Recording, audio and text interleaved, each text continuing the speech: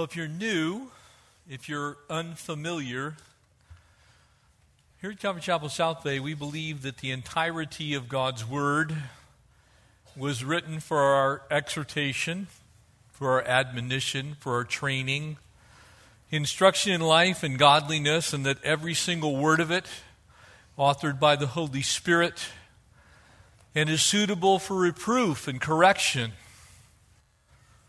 even instruction in righteousness, including parts that I as a pastor would like to skip. And such is one of those chapters tonight. And so I want to make a disclaimer before we even get going. I'm not seeing any young ones here tonight. Yes, I do. Tonight is absolutely not appropriate for anyone under the age of 15. And I would suggest at this very moment, if that is you, if you have your children, that you would take them to their appropriate classes, which would be the high school or the junior high. Because whether we like to recognize it or not, the Bible speaks on a whole host of issues that are fairly graphic. And there is no more graphic chapter in all of the Bible, and none that I'd like to skip more than chapter 38 of the book of Genesis. But because God took the time to include it, I know He has a message from it. And so if you turn to Genesis chapter 38, the story of Judah and Tamar.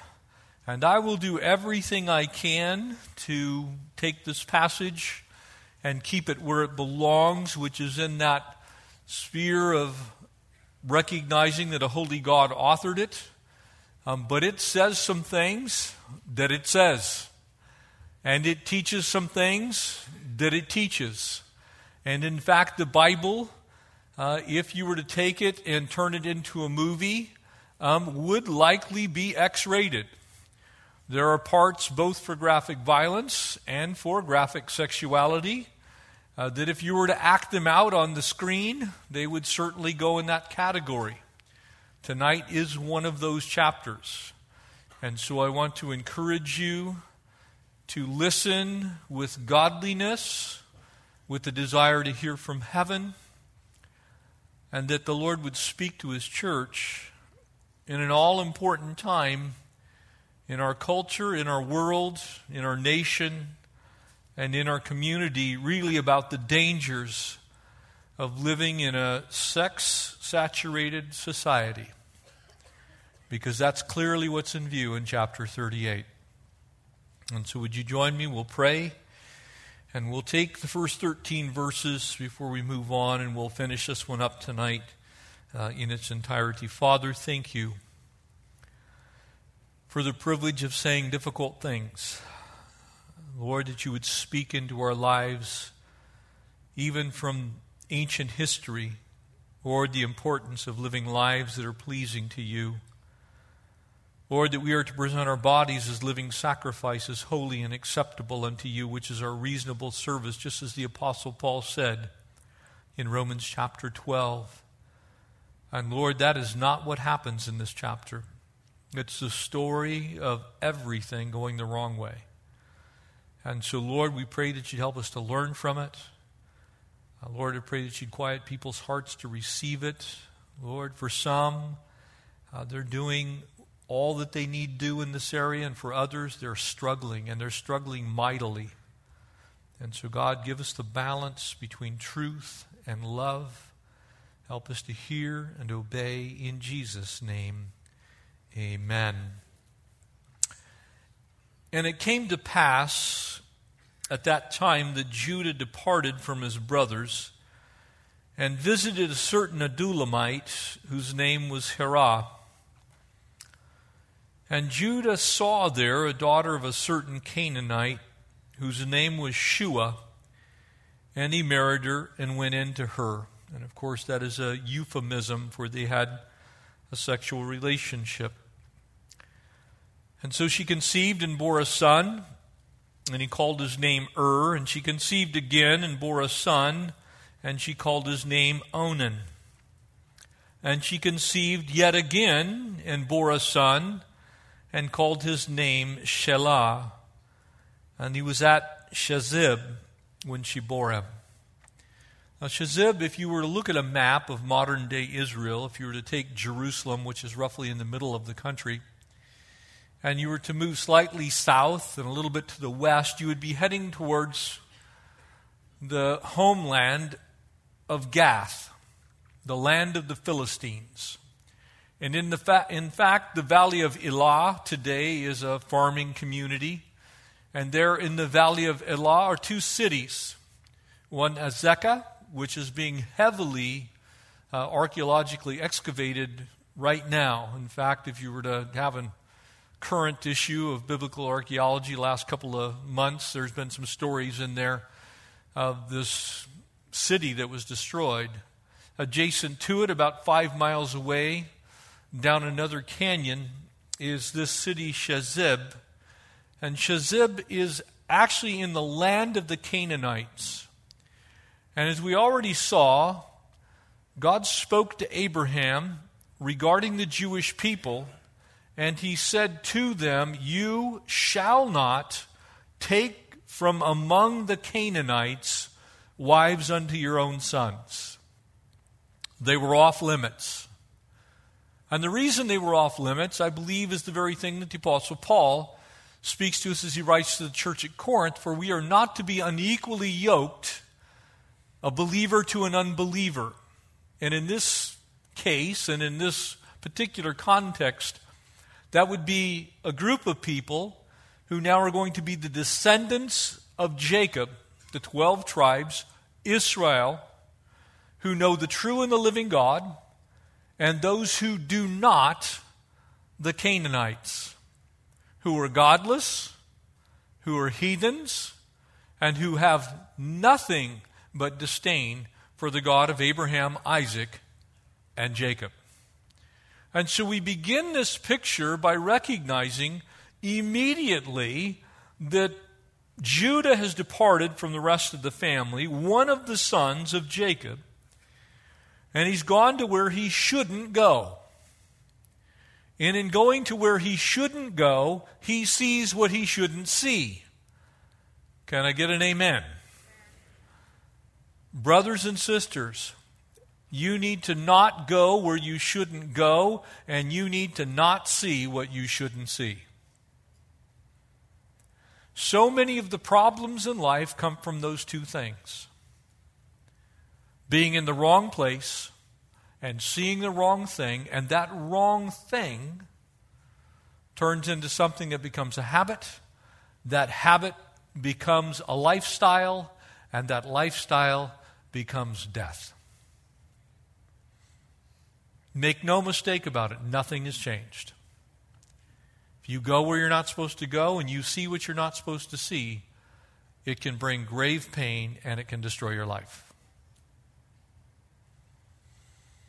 And while we're talking about this particular family and these particular people, the application across a broad swath of our human existence today is quite clear. When the church ventures into places they shouldn't go, when the church sees things that the church shouldn't see, and the church begins to desire that which they should not desire, because if you were here and you were married, you have exactly one person on this earth that is supposed to satisfy your sexual desire, and that is your spouse. As far as the Bible is concerned, there is no place in humankind for the expression of sexuality except in marriage. Every other expression is clearly condemned throughout the totality of Scripture. Because it always involves lust. It always involves homosexuality. It always involves things that God clearly condemns.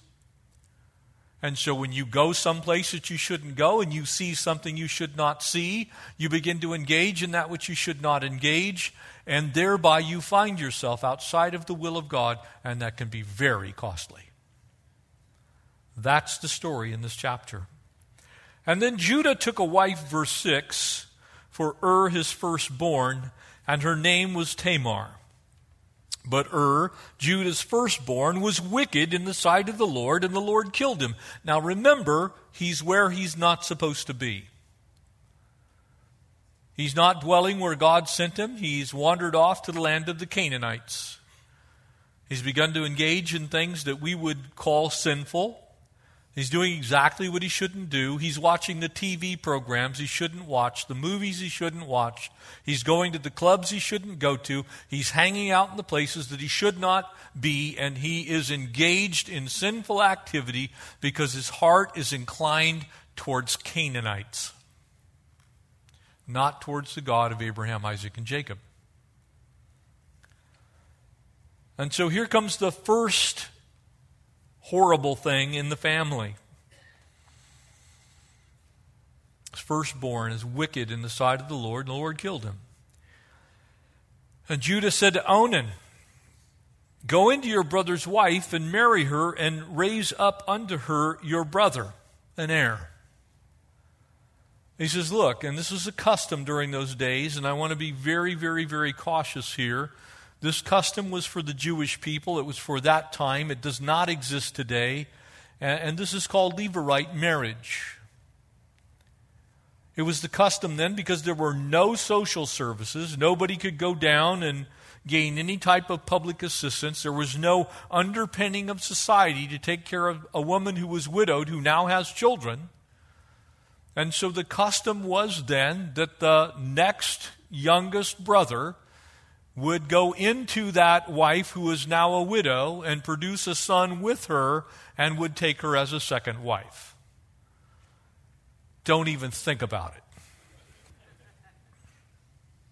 But that was the custom then. But Onan knew that the heir would not be his. And it came to pass, he went into his brother's wife, and he emitted on the ground, lest he should give an heir to his brother. In other words, he failed to maintain sexual contact with her so that she would bear his seed. He said, look, I'm not doing it. And the thing which he did displeased the Lord, and therefore he killed him also. Remember how this happens. Wrong place, wrong time, wrong people, wrong way of life. There is nothing right about it.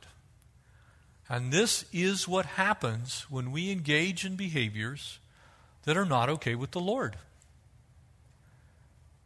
You've often heard me say, if you've been here at Calvary Chapel for a while, there's exactly one place for sexual expression in marriage, and that's in marriage.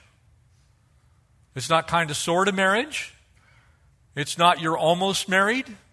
It's kind of sort of, well, we're thinking about marriage. Well, I'd like to marry him or her. God considers us married because we think so.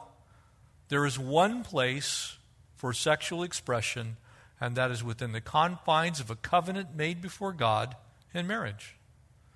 Now, you may not like that. You may think that I'm some fuddy-duddy old dude who just needs to go away. But that's not my take on it. That's God's take on it. That's what His Word plainly says. This is not a guess on my part. It's not an extrapolation on my part. There is supposed to be no sexual anything outside of marriage. And so here you have a very severe problem. You're also not supposed to marry outside of someone who knows the Lord. And so when you compound problem on top of problem, guess what you're going to end up with? More problems. Don't think that you're going to be the one, or that your kids are going to be the one, or that person that you have been talking with that you like a lot is going to be the one that's going to escape what God's Word says plainly, because you won't escape it. God's true to His Word. Now, He may, in His marvelous grace, not extract any of these penalties from you. You may even get away with what the Bible says is clearly sin, but you're going to pay a price. You're going to pay a price in your married life later. You're going to pay a price in the way that you view God and how your relationship with the Lord really prospers. And the thing which he did displeased the Lord, and so he killed him also. And then Judah said to Tamar, his daughter, "Remain a widow in your father's house till my son Shelah is grown." And so he's trying to keep it all in the family here. It's like, we like you. Why don't you hang around, wait for my son to get a little bit older? Remember, he has 3 of them. She's now gone through 2 of them. He's down to 1 of them. For he said, lest he also die like his brothers. And Tamar went and dwelt in her father's house. And now in the process of time, the daughter of Shua, Judah's wife, died. You kind of get in the picture, maybe you don't want to be in this family. If you're a dude, forget it. But Judah was comforted and went up to his sheep shearers at Timnah, and he and his friend Hira the Adullamite. And it was told Tamar, saying, "Look, your father-in-law is going up to Timnah to shear his sheep." And she also took off her widow's garments and covered herself with a veil and wrapped herself and sat in an open place which was on the way to Timnah, for she saw that Shelah was grown and she was not yet given to him as a wife. Ladies, if you want to know exactly the wrong way to get a man, you just heard it. Dressing yourself like you're available for sexual pleasure is not how to attract a husband who loves the Lord. But it will attract attention, and you will end up pregnant. And then Judah saw her. Now, notice who this is. Judah saw her. That's her father-in-law. And he thought she was a harlot, because that's what she was doing. Make no mistake about it. If you act like a harlot, you're going to be viewed as a harlot. And that was then, and that's also true now. We all have a responsibility to carry ourselves in such a way that people know about our Lord and Savior Jesus Christ, not about our sexuality. And while I am not placing any or even close to all of the blame on anyone here, I'm simply saying that if we act like heathens, we're going to get exactly what heathens get in our relationships. If we won't see this for what it is, if we will not restrain ourselves in such a way that God can work for us, then you might well have God teaching you a lesson instead. And that can be quite painful. Because she had covered her face. In other words, she was doing exactly what you would expect of someone who is a harlot, who's a prostitute, who is getting paid to have sex with someone else. And he turned to her by the way and said, "Please let me come in to you," for he did not know that she was his daughter-in-law. And so she said, "What will you give me that you may come in to me?" And I'm going to stop there because I'm getting sick.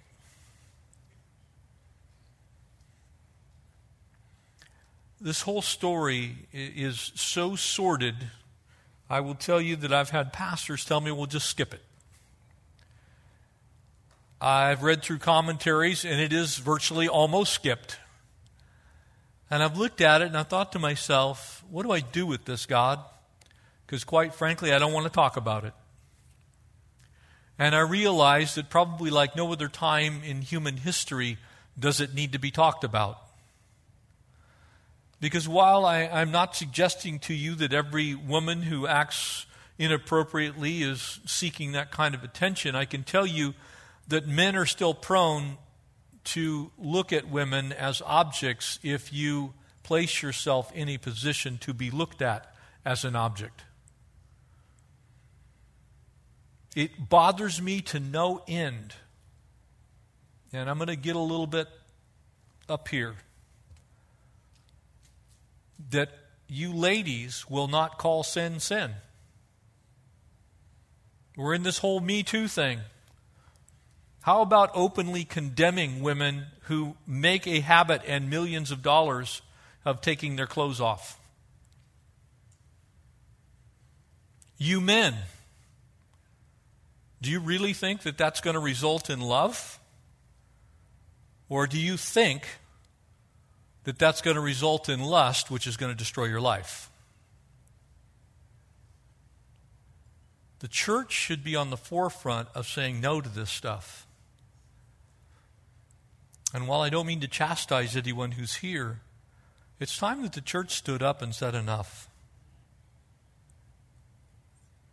One of the reasons that pornography is so prolific in our society is because we don't do anything about making it illegal. And that includes the church. We just accept it. Well, it's just free speech. No, it's not free speech, it's free smut. Let's call it what it is. It's free destruction. It's destroying people's lives.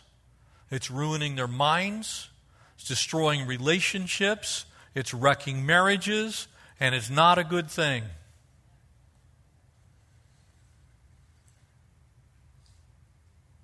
What a legacy this family leaves because of unbridled sexuality. It's interesting to me that when you look at Jacob, he spent an awful lot of time in Padam Aram, didn't he? Serving old Uncle Laban, trying to get the one wife that he wanted when he already had one. There's no satiating the human appetite for these things. And though we dress them up differently in our society today, we try and make them seem like somehow they're okay. This stuff's still not okay with God. It's never going to be okay with God. And it's never going to produce good fruit in any believer's life.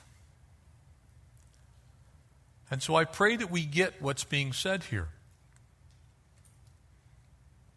Back in Genesis 18, as I shared with you earlier, the passage there, verse 19, God speaking says, "For I know him, that he will command his children and his household after him," speaking of Abraham, "that they shall keep the way of the Lord and do justice and judgment, that the Lord may bring upon Abraham that which he has spoken to him."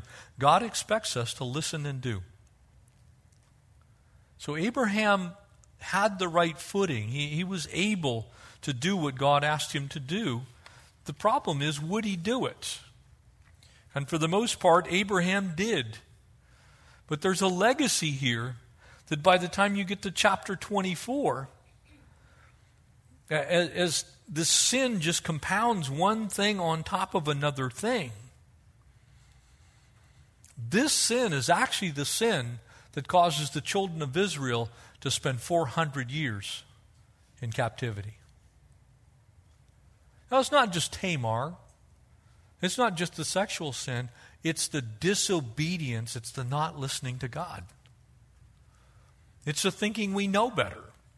It's us standing around going, well, you know, I know the Bible says that, but, you know, you just don't know my life. No, I don't, but God does. He created you, created me, created us. And he knows exactly what he's allowed into our lives and how to get us through it if it's a difficulty. The question is, will we allow him to work in our lives in a way that's good for him, or are we going to try and get what's good for us? And as you look at this passage, in Genesis chapter 24, verse 3, it says this, "For I will make you swear by the Lord, the God of heaven, the God of earth, that you will not take a wife for my son from the daughters of the Canaanites, from among whom I dwell. But you shall go to my country, to my family, and take a wife for my son Isaac." He says, look, you're my people.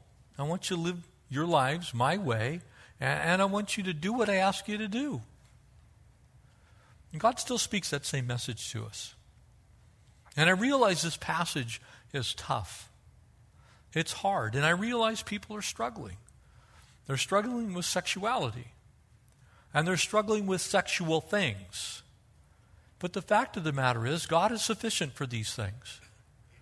And we can either trust Him with this, or we can say He's not able. And if you're saying He's not able, you have some serious problems in your life. Because if He's not able to deliver you from sexual temptation, how could He possibly deliver you from eternal damnation? How could He bring you into His marvelous light, into His kingdom, if He can't save you from sexual temptation? And the fact of the matter is, He can save you from sexual temptation, but you have to want to be saved. You have to want to resist the devil. You have to want to flee. And if you don't want to flee, there's plenty of temptation out there. It's on every street corner. In this case, it was the gate of the city. And men, if you stop at the gate of the city, this is what you're going to find. If you will not make a covenant with your eyes, this is what you will find. And ladies, if you won't wait on the Lord, this is what you will find. If you will not say, I won't have less than God's best, then this is what you will find. You'll settle. And your settling may be very unsettling. As you look at this family, it's just loaded. It's overloaded with sin. And it all goes back to the history of where this family has been and what it's done and how it's been led. And there's a picture here for us men. We have a responsibility to lead our families in godliness. And again, I don't condemn anyone. I've yet to met a man who's not struggled in some way, shape, or form, and most in this very way. But we have a responsibility to hear the word of the Lord and then to yield to the Holy Spirit's power to accomplish the word of the Lord. That's on us, guys. And here's why I say this. These kids grew up the way they are as a result of watching their parents sin with impunity against God. Thinking that they would be the ones that would escape. That somehow God wouldn't extract any of His promised retribution. God is a holy God, and He strives with us a long time. He's gentle, He's kind. Even in His wrath, He's kind. But make no mistake, He's not missing anything. He's not seeing it. He sees it. And He's just simply waiting for the opportune time to say, okay, now's the time.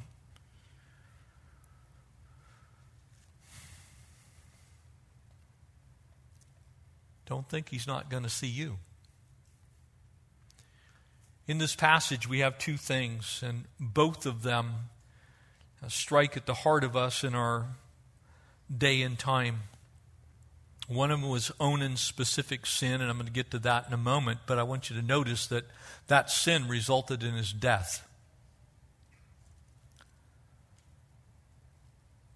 It is very clear to me that there are a couple of things at work here.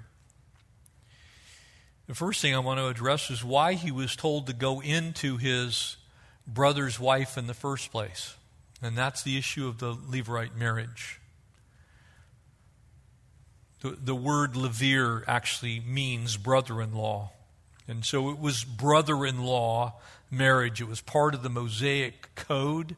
It was part of the rabbinical treatment of how you were to deal with a widow whom you were related to. And while we don't understand it and we don't do it, it had its purpose and it had its place. One of the problems with replacement theology, very specifically, where you take the plan that God still has for national Israel and you brush it aside, you spiritualize everything that's in the Old Testament as somehow having a meaning or having something that we can apply to the church. is it deletes all of the practical application of the very specific things that the Lord told the Jewish people for the Jewish people themselves, this being one of them. It was for a time, it was for a place. It prevented those ladies from starving to death and their children as well. It gave them an opportunity to stay within the family. And as I shared with you before, a family unit could be 5, 6, 7, 8, 10 families. They lived within what we would call a compound. Generally speaking, there would be a large center home, sometimes a wall around that, could be just a large pile of rocks or even thorns and thistles. But inside of it, because you were related, you were also protected by all the brothers-in-laws. The moms raised their children together. There would be nurses and wet nurses, and sometimes moms would take care of the other children.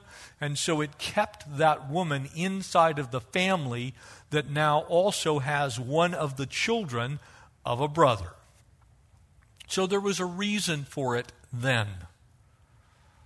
There is no reason for it now, because we do have social services. We do have other ways for that to happen. And we have the systems in place to take care of people who are disadvantaged. And as poorly as they work at times, they are infinitely better than what existed during that day and time, because they didn't exist at all then. People simply died. It cost them their life. And so God puts in place this thing called Levirate marriage. It was incorporated into the Mosaic Law in Deuteronomy 25. Jesus actually makes mention of it in Matthew chapter 22. And so Judah has this obligation to Tamar, having contracted with her and her father to marry his son. It's a contractual arrangement. It was a covenant in that sense. And so Tamar appears to be agreeable in this whole thing. There's nothing going wrong at that particular moment in time. But then comes the implementation.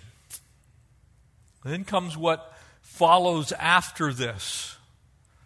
There's no doubt that you have a man who's like, okay, well, it's my brother's wife, but she's still a woman, and I'm still a man. And so there's the biological part of all of this that one could look at and see that's, something that would not be too far out of the norm.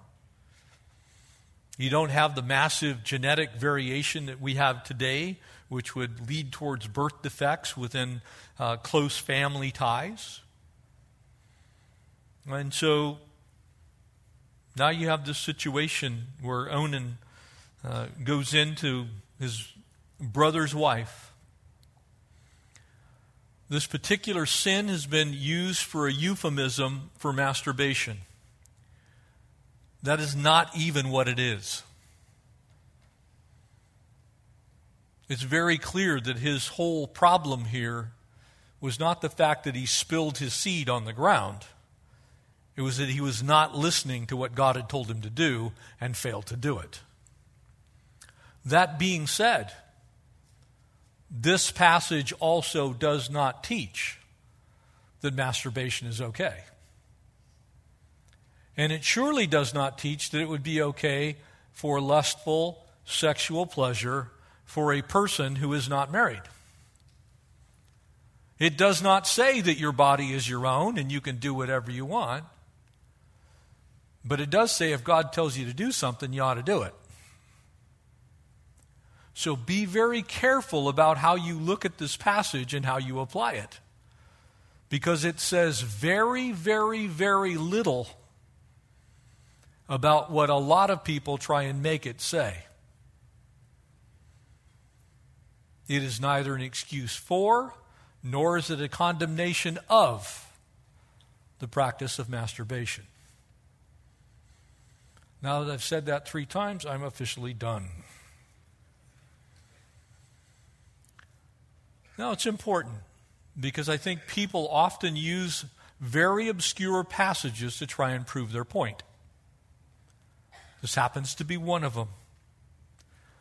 And to that end, the Bible speaks very, very, very clearly about sexual issues. And we have to speak very clearly about sexual issues, but we also have to admit that the Bible doesn't say everything about everything. And so when the Bible speaks about sexual issues, which it does, make no mistake, adultery is sin. So sex with someone that you are not married to when you are married is sin. It's not recreation. It's not you trying to find a new spouse. It is sin. The Bible openly condemns fornication, which is sex with anyone you're not married to. So all of that sexual experimentation before marriage is sin. The Bible speaks very directly against lust. That is taking thoughts captive in your mind that are sexual thoughts that lead you to sexualize someone else with whom you are not married. That would be sin. You see, we live in a world that wants to make all of these things seem like, well, it's just between you and you. The Bible clearly condemns homosexuality. All homosexual activity is clearly condemned in the Bible. 100% of it. So when someone says, I'm a homosexual Christian, that is an oxymoron to God because he condemns homosexuality. So when Paul says, and such were some of you, he means you can't be actively practicing something that God says you're not supposed to be and be called a child of God. The Bible openly condemns incest, sodomy, openly condemns these things. And yet I get into discussions with Christians, well, you know what, I can do this if I want. No, you can't. Not if you're a believer. You may hate me right now. I'd rather tell you the truth and have you hate me now. You can love me when we get to heaven. The Bible speaks clearly on these issues. But as far as everything else, let me also be equally clear. We treat them in the same way we treat every single thing that is doubtful. We ask ourselves some simple questions. You just simply can read Romans chapter 14, the first 16 verses there, and deal with all of those things that are not in those categories that the Bible openly condemns. There's no ambiguity whatsoever about those things that I just mentioned. So if you're sexually active before marriage, it's not okay with God. No matter how much you protest, and no matter how much you say, well, I love him or love her, it's not okay with God. If you think you're same-sex attracted and you are sexually active with that person, it is not okay with God. No matter how much you protest. No matter how much you say, well, love is love. That's not actually love, that is lust. And lust is also sin as far as God is concerned. So you treat anything else that's not in those known categories because God's He's made known to us these things which are clearly not okay with Him. And sometimes I wonder what it is the goal of any believer who's trying to justify things that the Bible clearly condemns. If you're watching pornography, and you are lusting after someone, that is sin. If you're reading a graphic romance novel and lusting after an imaginary character, that is sin. It's not okay with God. If you are engaged in any type of behavior that leads you towards sexuality expressed outside of marriage, that is sin.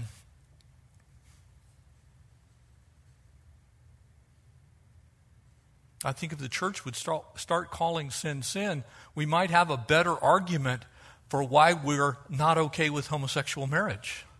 You know why no one wants to believe us on that subject? Because the church is filled with people in adultery. It's filled with people who are watching pornography. It's filled with people who are pleasuring themselves. It's filled with people who are fornicating. And so we lose our voice when we will not call sin sin. Amen? We got to call sin sin. That may be unpopular in a lot of circles, But I'm telling you, if you want people to listen to you, you have to be intellectually honest and you have to be consistent.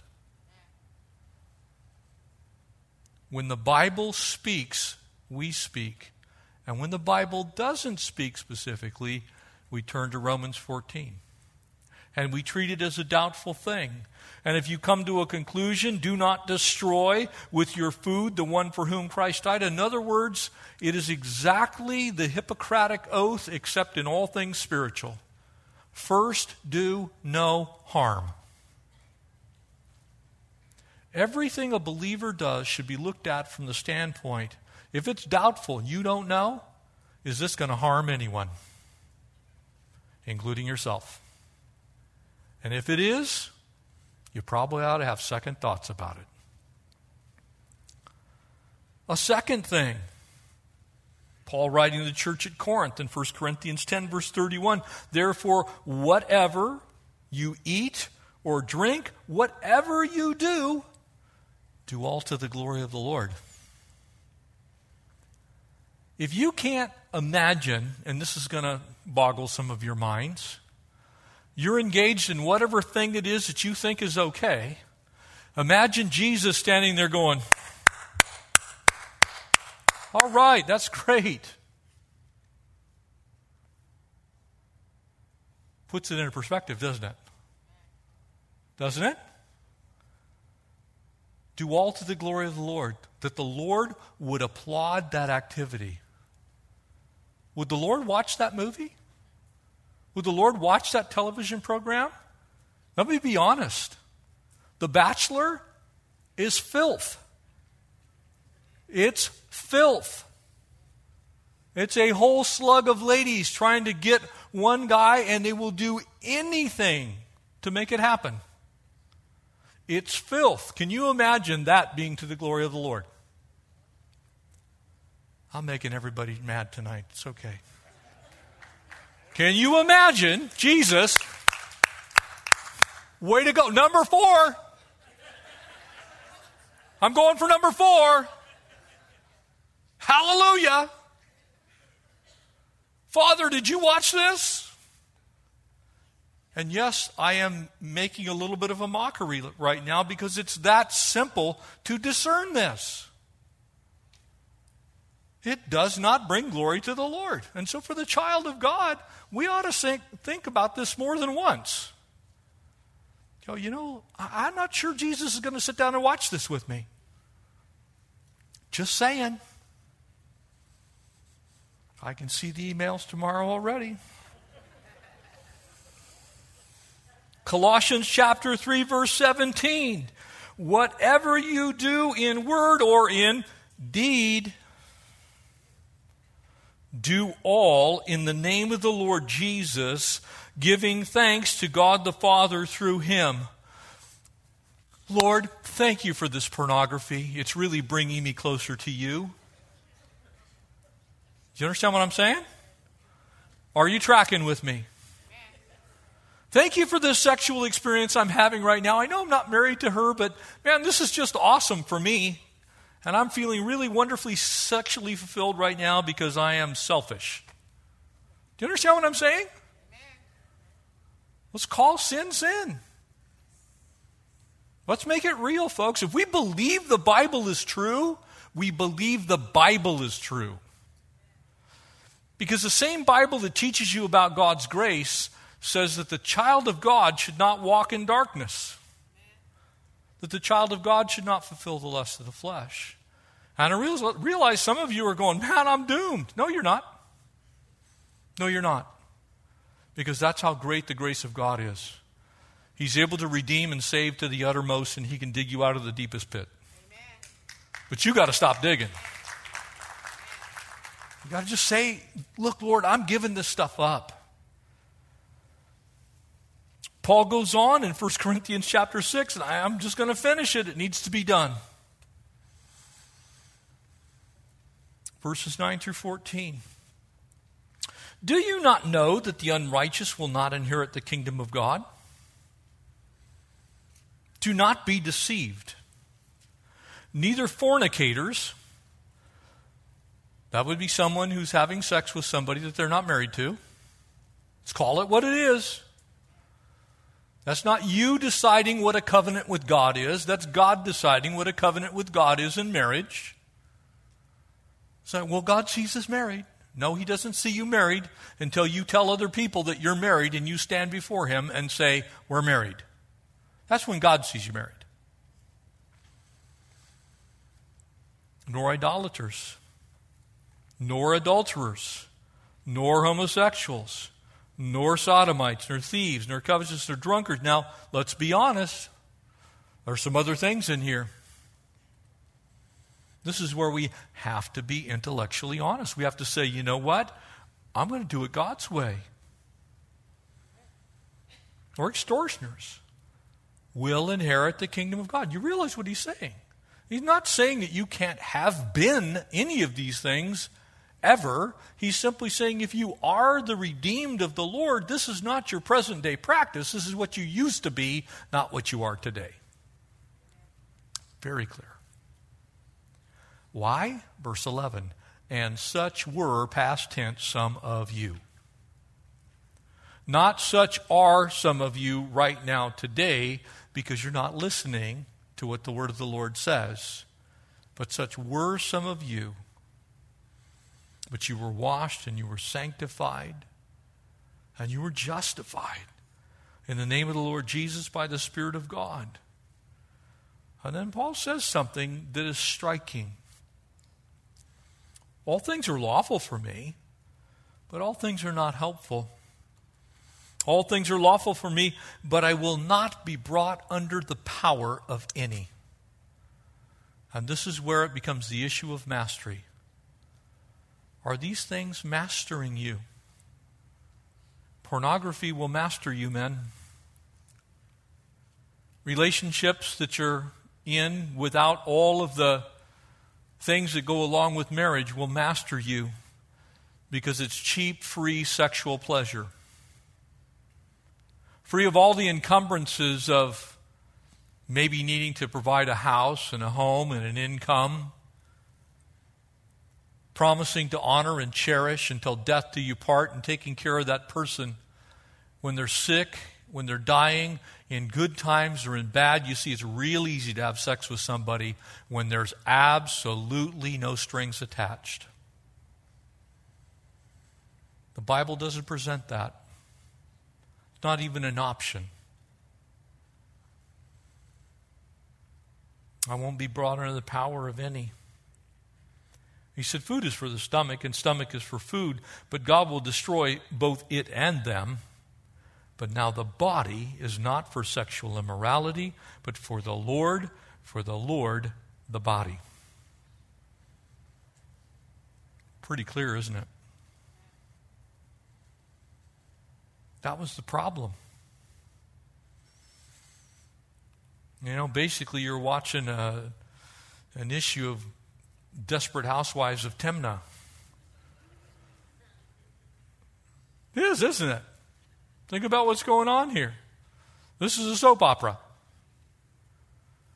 This is like, well, you know, my husband's dead, and I'll just go down and hang out and pretend I'm a prostitute.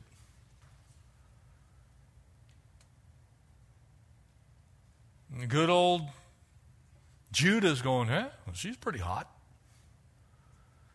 Doesn't even realize this is his daughter-in-law. That's how caught up he is. You talk about a double standard. Let's look at the rest of the story. Now, in the process of time, the daughter of Shua, Judah's wife, died, and Judah was comforted, and he went into the sheep shearers of Timnah, and he and his friend Hira the Adulamite, and he was told of Tamar, saying, look, your father-in-law is going up to shear sheep. And she put on her widow's garments, and put them off from her, and covered her face, and wrapped herself, and sat in an open place by Timnah. For she saw that Shelah was grown, and he was not given unto him for a wife. And then he turned to her by the way and said, please let me come in to you, for he did not know that it was his daughter-in-law. And so she said, well, how much are you going to pay me? How much will you pay me for having sex with me? Now, that sounds especially atrocious, and I said it for that purpose. But there's no difference between rent and a car and taking care of your basic needs if there is no relationship in marriage. It's just a different kind of financial arrangement. And you may, again, find that horrific that your pastor would say that, but that is exactly what it is. What will you pay me? In other words, what is it worth to you to have sex with me? Well, you got a nice car. You got some money in your pocket. It's Friday. You get this picture that Judah is such a promiscuous man that he's going to proposition this Canaanite woman. He does the same thing to Tamar. It's like it's in his veins now. And he said, I will send a young goat from the flock. And she said, will you give me a pledge until you send it? It's like they're making a financial transaction about sleeping together. And then he said, what pledge shall I give you? And so she said, your signet, your cord, your staff that is in your hand. And then he gave them to her and went into her, and she conceived by him. This is so insane. It's like there are times when I'm like, there's no way that's in the Bible. I've actually had people say, that's not in the Bible. Yes, it is. It's right here. And so she arose and went away and laid aside her veil and put on her garments of widowhood. Relationship of convenience. And Judah sent the young goat by the hand of his friend, the Adullamite, to receive his pledge from the woman's hand, but he did not find her. Be sure that you know that your sin will find you out. There is a way that seems right unto a man, unto a woman, but the end thereof is death. That the enemy tries to trap you into things that feel good, that can kill you. And then he asked the men of that place, saying, where is the harlot who was openly by the roadside? Think of this. Who was looking for the harlot? This is Judah. He's completely lost every bit of his dignity. He's not going, where's the harlot? Where's the prostitute? And they said, there's no harlot in this place. And so he returned to Judah and said, I cannot find her. And also the men of this place said, there's no harlot in this place.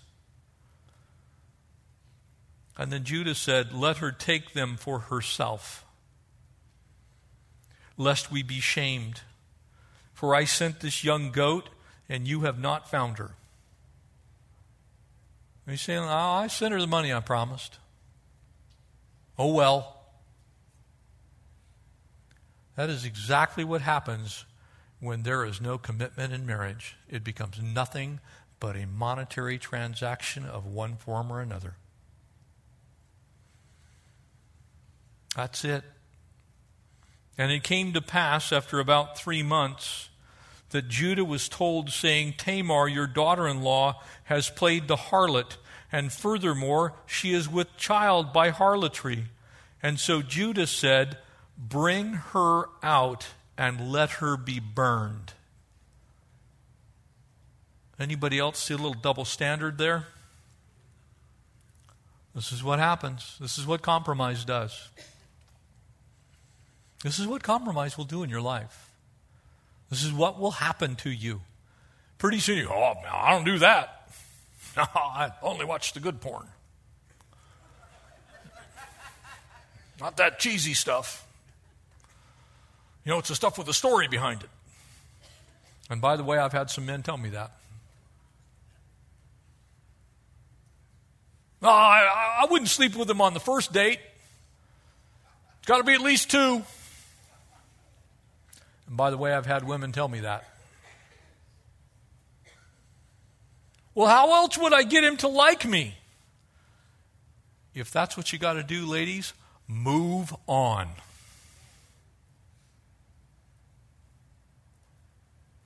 Because that's not a man who's going to love you through thick and thin. That's a man who's going to use you and throw you away exactly like Judah does here. That's all he's interested in. If that's the main thing he's interested in, then he is not interested in you.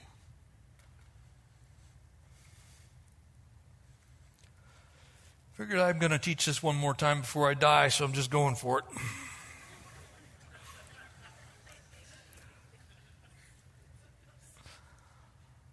The way he's acting it's so unspeakable.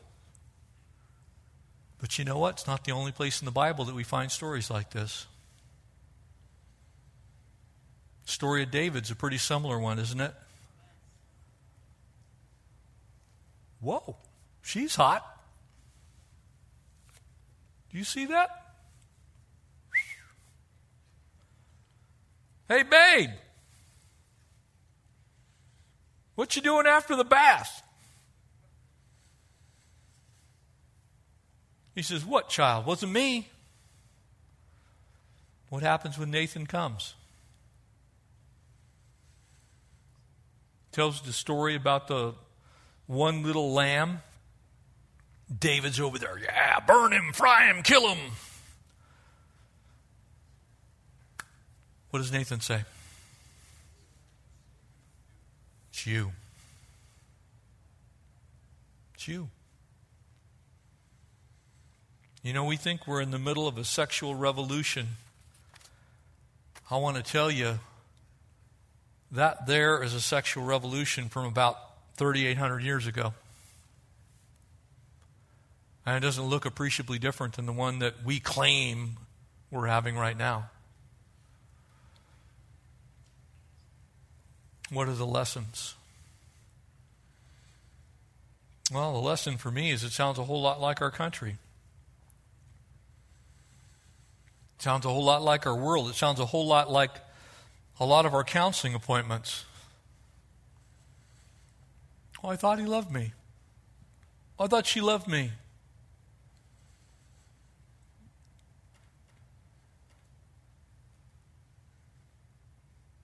We have so many television shows that are this.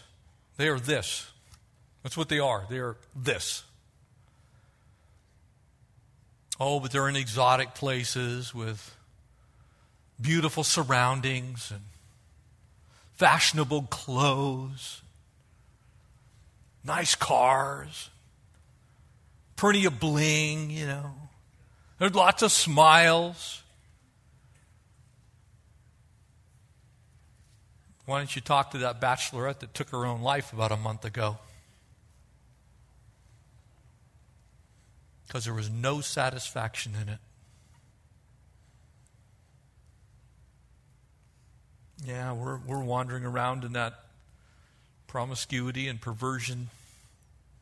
You see, we're quick to look at this story and go, man, that dude was a perv.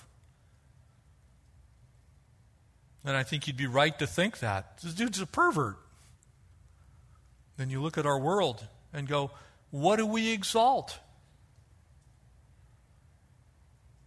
And I'm not picking on any part of the music industry. About 2/3 of it needs to be in the dumpster.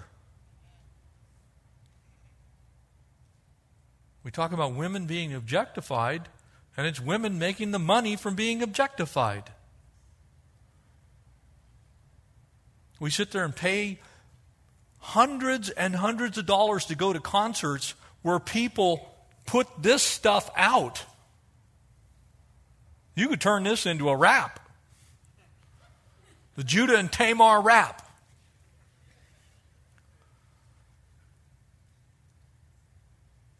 Now, I'll pick again, make no mistake, it's across every type of line you want to draw. This isn't a problem with anybody other than humanity. It's mankind. And it's destroying our world. It's destroying our kids.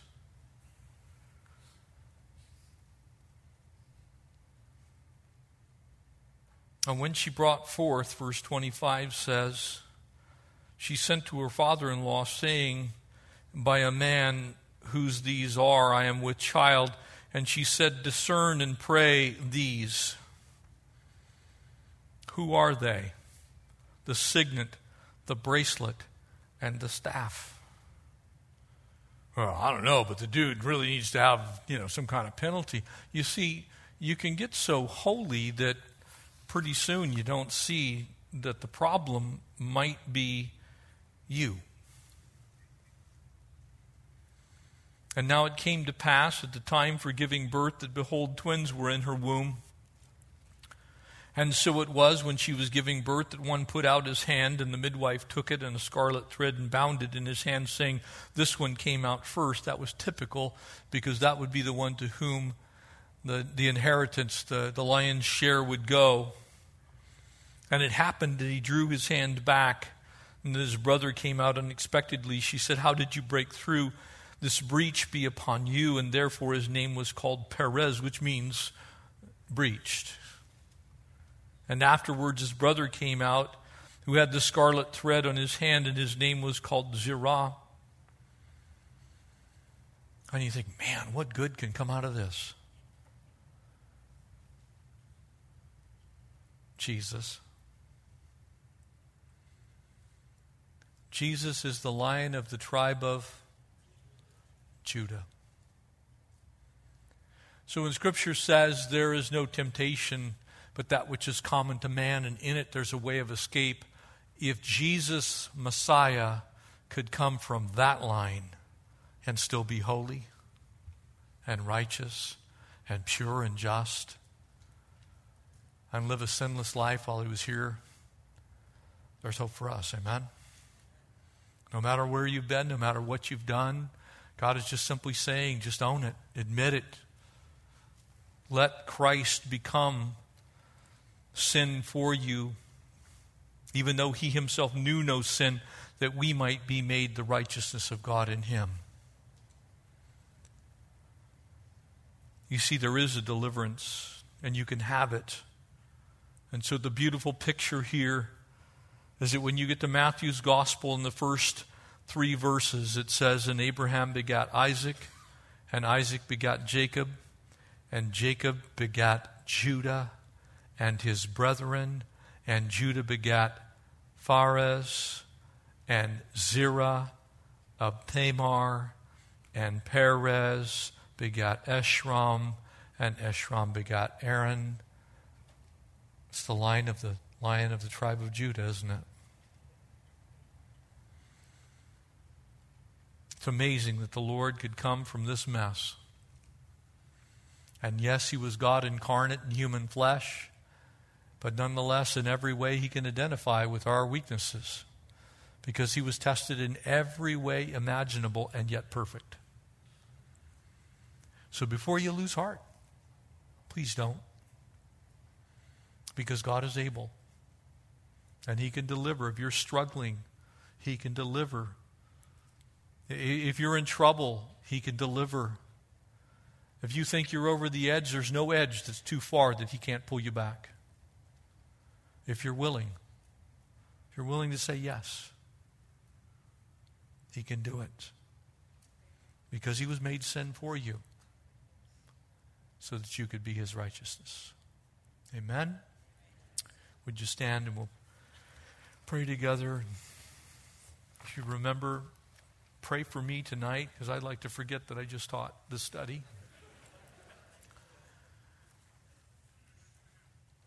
I'm old enough that I may never make it back to Genesis again in my journey through the Scriptures with you all, so I'm kind of thankful to have this one behind me. Father, thank you for the truth of your word, the power that it has to speak into our lives. And Lord, I want to pray for those tonight that are struggling with any type of sexual sin. Lord, you're greater than our sin. You're greater than our temptation. There is no temptation that we will face that isn't common to all of us, and that you have made a way of escape out of it. And Lord, if we will take the step of resisting the devil, he will flee, just as James said. And so, Lord, for those that are really struggling, they're going through a tough time. Maybe there's someone here that desperately wants to be married and isn't. And Lord, they don't know what to do with that sexuality that you gave them. God, would you give them great patience and the ability to wait for that perfect person. God, for those that might be struggling with pornography or some form of sexual gratification that's personal, God, would you help them to resist and Lord, wait on you and find their fulfillment in their relationship with you. And for those that are married, God, would each one, all of us, Lord, who are married, look to our spouses to be the complete fulfillment of that which you've placed in us. You made us sexual. That's not the issue. But you have told us exactly what we're supposed to do with it. And so, Lord, we just commit this to you and pray that if there's anyone tonight that just needs that extra touch from your hand, that you would provide it. We're so grateful for even difficult passages, Lord. Thank you for entrusting your word to us that we might grow from it. And so, God, we put this all in your hands. Pray that you administer to us in areas where we have need and where we don't have need but can help someone else. Give us compassion, tenderness, gentleness, and love. For that's how you treat us. Let us treat each other that way. In Jesus' name, amen.